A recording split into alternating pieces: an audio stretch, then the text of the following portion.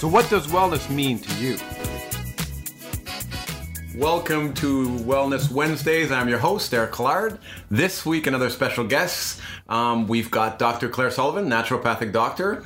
We're going to talk about a bunch of things, but we're actually going to concentrate a little bit on digestion and what it means to you, the good, the bad, and the ugly. Okay. So welcome to the podcast. Thank you for having me. So tell us how you got here. How does one become a naturopathic doctor? I know you've kind of practiced at a bunch of different places, so it'd be interesting to provide a little bit of color and then let us know a little bit more of your background. Absolutely. So health has always been an interest of mine through growing up in a family that really focused on eating whole foods.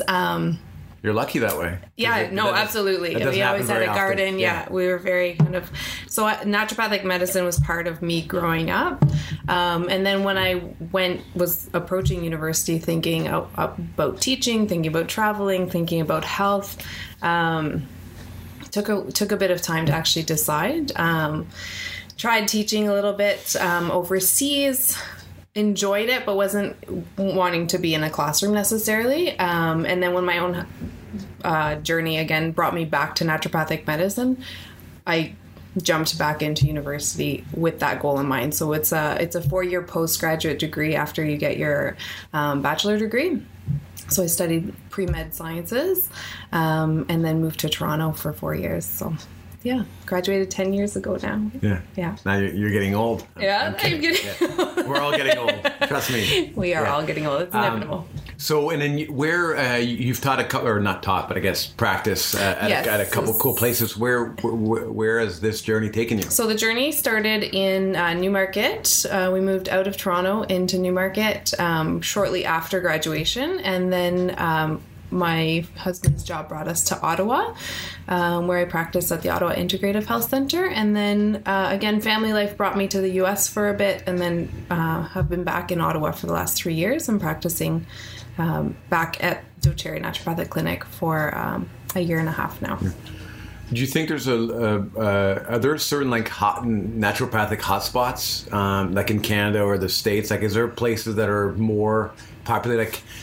Thinking back, like yoga, for example, 20 years ago, it was basically California. Mm-hmm. And now it's pretty much the entire map. I don't know about hotspots, but the regulations throughout Canada and the U.S. are very different. So especially in the U.S., there's some states that are not regulated. So Georgia, where I was, didn't actually have a regulatory board. So could you practice or not practice? I didn't end up practicing because of the legislation in the U.S. really made me anxious. And I also had a really young family, so I was home with my kids. We did some homeschooling, had some great adventures down there. But stayed in the loop. What? Ate a lot of peaches? Ate a lot of peaches, absolutely. And then here in Canada, it's very different as well in terms of legislation. So each province is regulated differently. So BC has a very wide scope of practice. I'd say they have the widest scope of practice. Ontario has a decent scope of practice as well. We were recently brought under the RHPA. We were regulated differently. And RHPA for regular folks? The Regulated Health Practitioners Act. So we're regulated just like doctors and chiropractors and other health professionals. So you're almost a real doctor now. Almost a real doctor. I joke around like I've got a bunch of friends that are chiropractors, and I call them pretend doctors all the time. Absolutely. No, that's fine. We get all sorts. And I mean, as we chatted before, I have a lot of respect for people in your profession and chiropractors and a lot of alternative medicine, because I think that's where a lot of the value is at for the average person now. Yeah. And even we were chatting before we started recording, and about how I just don't see the value of a family doctor now, unless I break my leg. But even then, I can probably even go to the emergency room. Like, it just seems like the tides have really shifted over the last, I want to say 10 years, but I could be... I think the tides have shifted.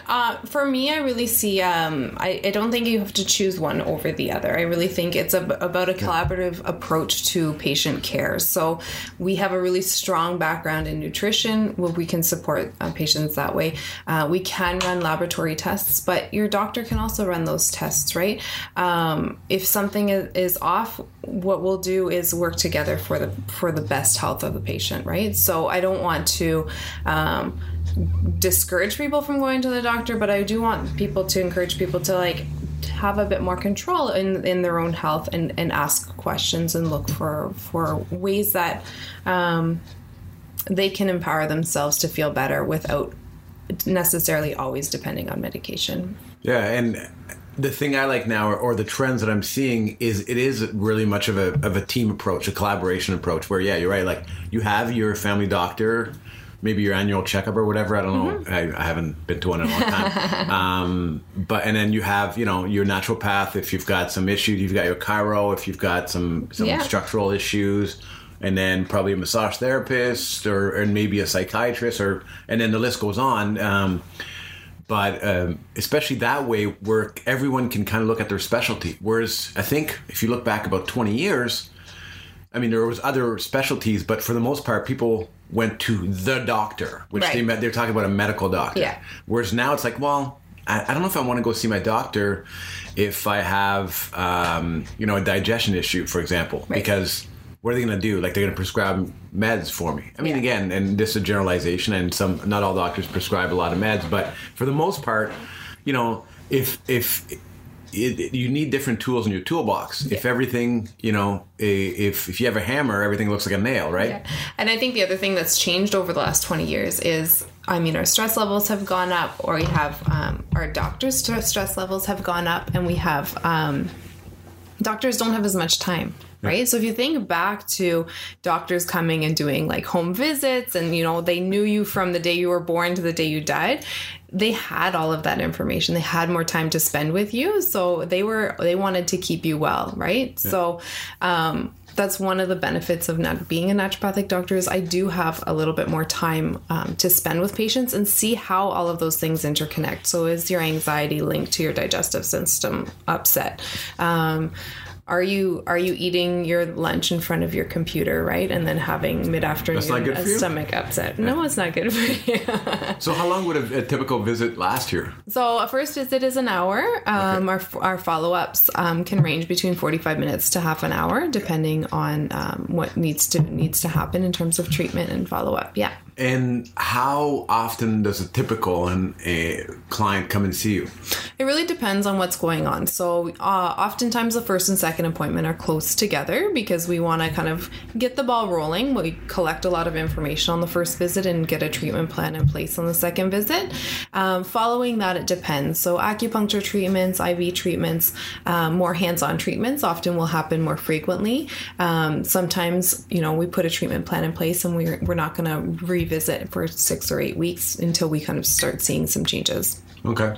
Yeah. Speaking of the big D, digestion, can you kind of, first of all, define digestion for people? Because a lot of people, they're like, I think I get it, but like it'd be nice to get a professional to kind of, in her own words, let us know what digestion is, and we'll get into a little bit of some specific. Sure, yeah. So digestion is really everything from, I think of it as everything even in before you even put food into your mouth. So it's the thought process about food, it's sitting down and eating a meal, everything that goes into your mouth, and then that whole process of us digesting that food and eliminating that food, the food waste. So really everything from your mouth to your bum, but also that preparation phase, because if you think about it, if you smell a lemon or see something sour or think about something sour, when your mouth waters, that's your digestive system kicking in. So it's a little bit more than just the food going into your mouth. There's a thought process too. And that is why when we're sitting in front of our computer and not thinking about putting food in our mouth, our digestive system isn't quite prepped, right? So then we can run into problems down the road. Yeah, I was, I read a great book on mindful eating a couple years ago from a Stanford professor, and I forget the guy's name, but it was very good. And since then, I've tried to use smaller plates. Yep. And he's a scientist in terms of he's not a doctor, but he's just he's a PhD, and he looks at the science behind eating, and he talks about never eat in front of a screen. Try to use smaller plates. Try to take your time. Chew. Chewing. I try to do all that stuff. I'm not perfect, but I find not eating if I do eat in front of the screen, which is very rare, like I'll watch a movie, I'll actually portion out my stuff as opposed to taking the whole bag. Yeah. Just because, and his insights were, and he ran tons of experiments. Yeah, no, it's very, very interesting. And I think it's a great experiment what to do at home, right? Even making a cup of tea, making a cup of coffee, and really just taking 15 minutes to focus in on that activity, right? So that mindfulness, even if you don't do it all of the time, if you do it every day for a little bit, all of a sudden you will start noticing that you're putting your silverware down and you're having a conversation, right? So it slows you down if you put your silverware down between bites. Taking time to light a candle, right? To make an ambiance. All of those activities, again, we talk about mindfulness all the time. And I think we feel like it needs to be something added on to our day, right? Which can be stressful. Yeah. But really it's just bringing mindfulness into the activities you're already doing. And how does that impact your digestion? So it impacts your digestion because when your digestive system is actually prepped to receive food, you're salivating, so you're releasing digestive enzymes. So it's almost like doing like a warm-up. Like you would do a warm-up for when you go running or whatever. It's the absolutely same thing. Yeah. Okay. So you're preparing your body to digest food. So when your mouth is watering, your stomach is also releasing acid and digestive enzymes. So then when it arrives in your stomach, it's digesting that food more efficiently. It's also releasing your bile and your digestive enzymes into your small intestines. So everything is prepped and working. The other thing that's really important is when we're feeling stressed, all of our, we hear a lot about that fight or flight response, right? So your stress response gets us out of stressful situations, or it gets you through interviews on podcasts where you're really nervous. But we need that. But what happens is all of the blood goes to our extremities. It goes away from our digestive system because if your life is in danger, you don't want to be digesting your food. So when you make that ambiance, when you take time to sit down and eat, the blood flow can be in your digestive system and in your digestive tract. And then obviously you're going to be absorbing a lot more nutrients if you're sending the blood to the right place. Again, what makes it so important to prep the system? And is it going to take a shorter time to digest? You just said you're going to get more nutrients, which is always a good thing. What else? So you're two-way. I mean, it can slow it down to the point where you have constipation. It can speed it up to the point where it's going through your system too fast, right? So everyone responds to it a little bit differently, but both of those extremes can be caused by it. You can also get things like heartburn, right? So you're just eating mindlessly, and your stomach,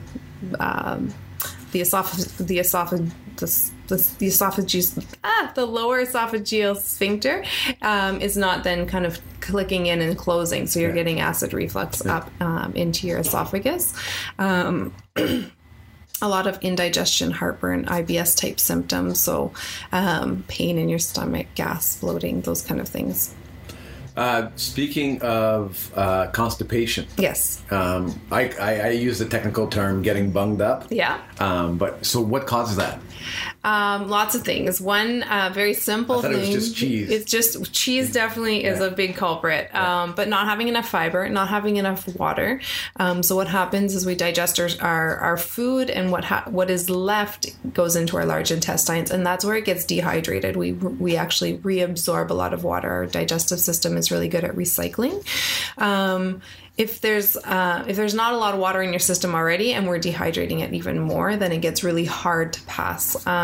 So that's what that constipation is. It's hard stool that is not being eliminated on your regular basis. So not enough fiber, not enough water, not enough movement. We don't exercise enough. So if you have a very sedentary lifestyle, that can contribute to constipation. Food sensitivities can contribute to constipation as well.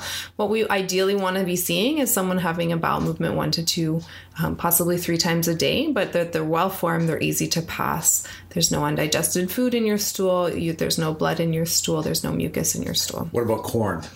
Corn is a tough one. It is one of the more regular ones that we would see, right? So if it's corn, we're okay, but we don't want to be seeing pieces of lettuce. We don't want to be seeing things like that.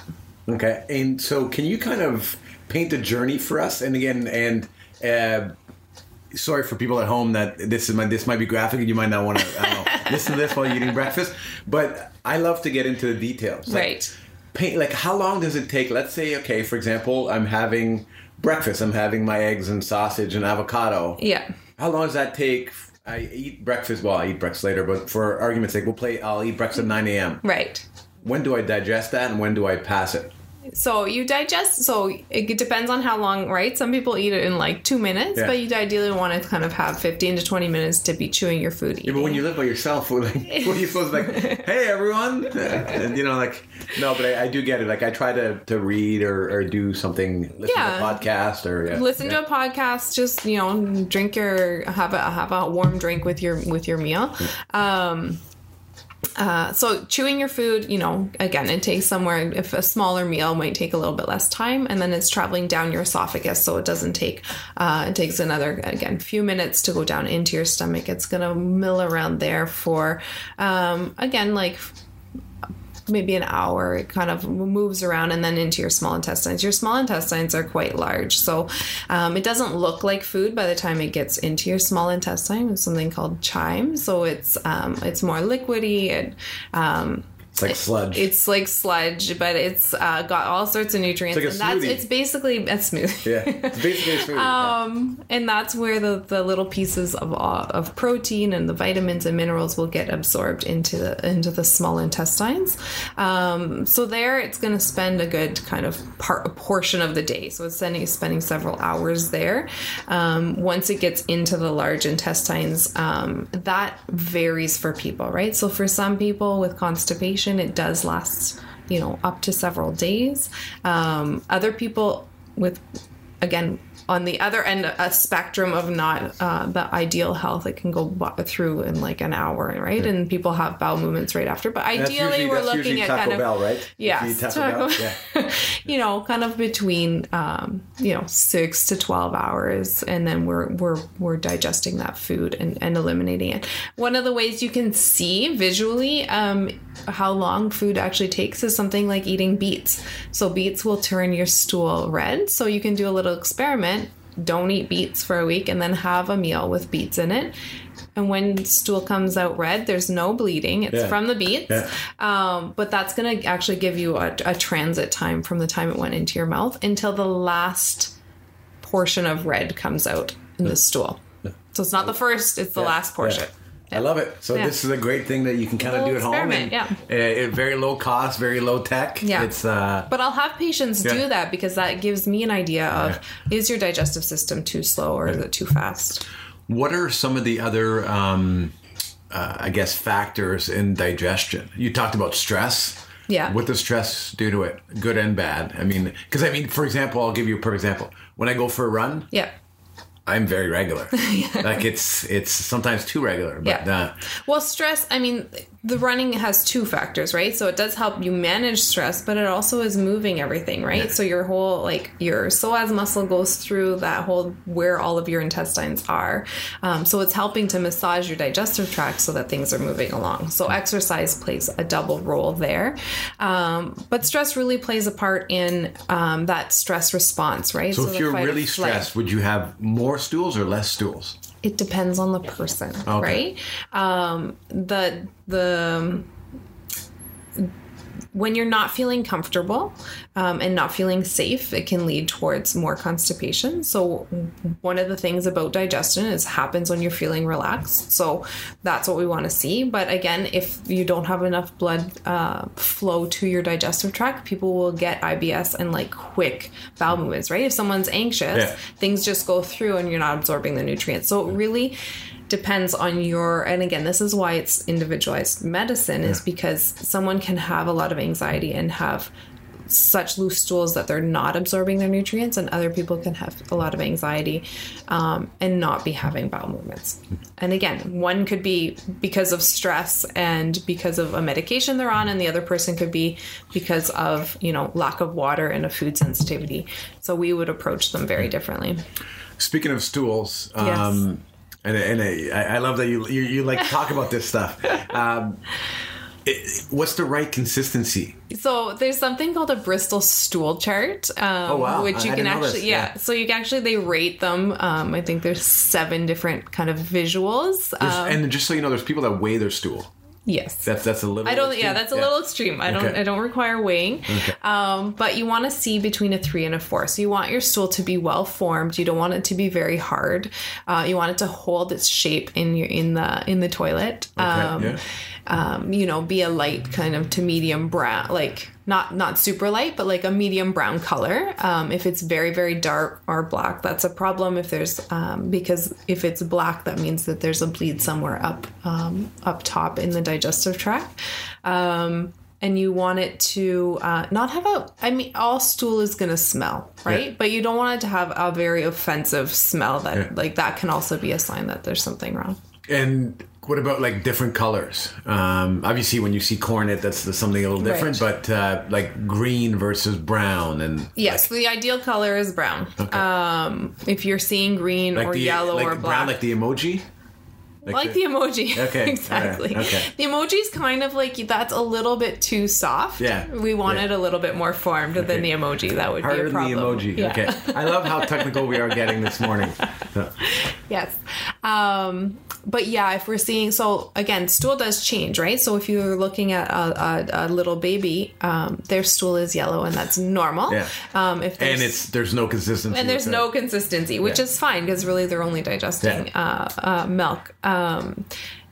Another, again, looking at how food is digested as their system develops. Things like blueberries will come through, right? Your stool changes color and consistency for young people very easily.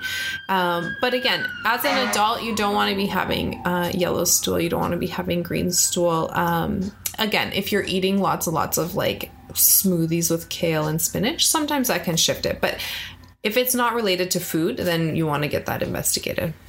One thing which you touched upon, that how does your digestion change as you age? Like, obviously as an infant, it's quite different probably as an adult or something, but as you get older, for example, are there some major changes? Because you talk about, like, I remember back in the day, my grandma used to drink prune juice and that kind of stuff. Like, is there some major changes as you get older?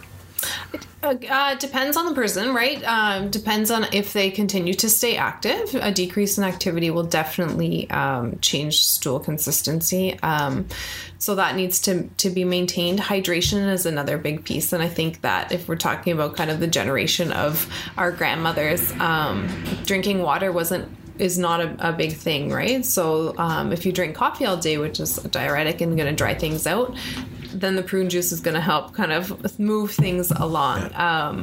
But yeah, certainly making sure staying on top of that. It's not a guarantee. If you get older, it doesn't mean that you're going to have constipation, but things do shift around, and keeping an eye on regular constipation is going to help everyone's health at any age.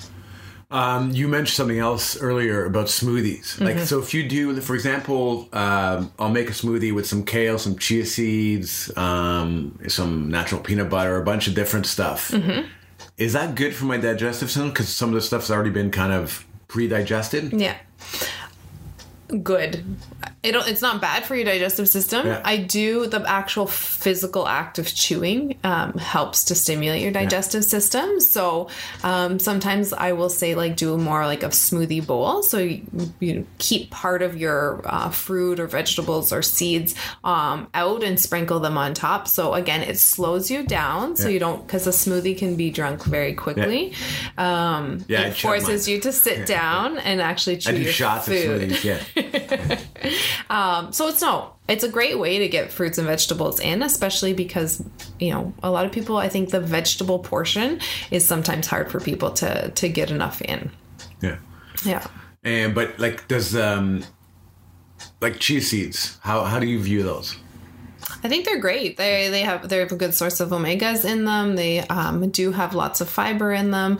Adding them to foods is a great way to get them in. So into smoothies is great. I like doing it as like a chia pudding.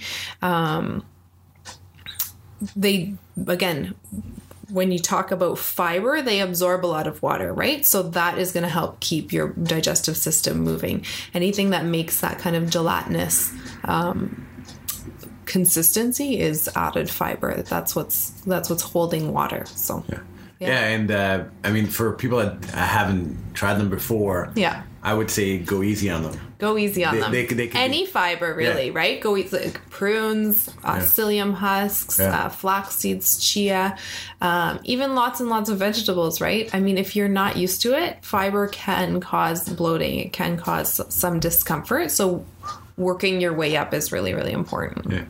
So let's say I have a digestion issue. I come to you. What's your process? So the first visit is a very kind of in-depth interview along with a physical exam. So I'm asking you all of those details about digestion. People often look at me funny. You bring out the chart? I do if people are really kind of have no idea what... What's it called again, sorry? The Bristol stool chart, okay. Named after Mr. Bristol? Yes. Okay. Yeah. Okay. I'll have to look him up. So we'll talk about digestion. We'll talk about stress. We'll talk about things that have worked and haven't worked, allergies, supplements that you're on, medication that you're on. And then what we can do is we'll do a physical exam, see what's going on in terms of that, and then see if we need to do any testing. So we can do stool testing, figure out what bacteria are there, what needs to change if your digestive system, if you have the right enzymes going on. So that will give us a bit more information. Sometimes people will come, right? Travel is a big component as well. Is there something like a parasite going on that needs to be tested for or treated? So again, that's why the history is really, really important of when has it started, what's changed recently. I'm going to throw you a little curveball here. Fecal something transplant. Is that something that's big in the industry? We can't do it as naturopaths. It's really important. Right now it's approved for C. difficile. So it's actually taking stool from a healthy subject and putting it into a subject that has C. difficile, right? Yeah. So this is where the microbiome is huge, right? So I mean, we can't even kind of jump into it because it's such a huge topic. But some of the studies out there are incredible with like little sterile mice and rats, and actually, you change someone's diet, you feed them artificial sugars, they have diabetes type symptoms, you take their bacteria and put it into another rat and they will get those symptoms. So the food that we're eating is not just nourishing us, it's nourishing the bacteria that live in us, which are also creating micronutrients that we need to absorb. So really, we always have to think about what we're eating and about who we're eating with, right? Yeah. So, yeah. And what they're eating too. And so you're never alone. Don't worry. Okay. You can talk to your gut bacteria. Yeah. My second brain. Yeah. So if you to the general population, what would be some tips for better digestion? You mentioned some of them, but just kind of bring them together. Bring them together. Yeah. So one of the things, so making sure that you're sitting down for meals. And why is sitting down good? I like to stand when I eat.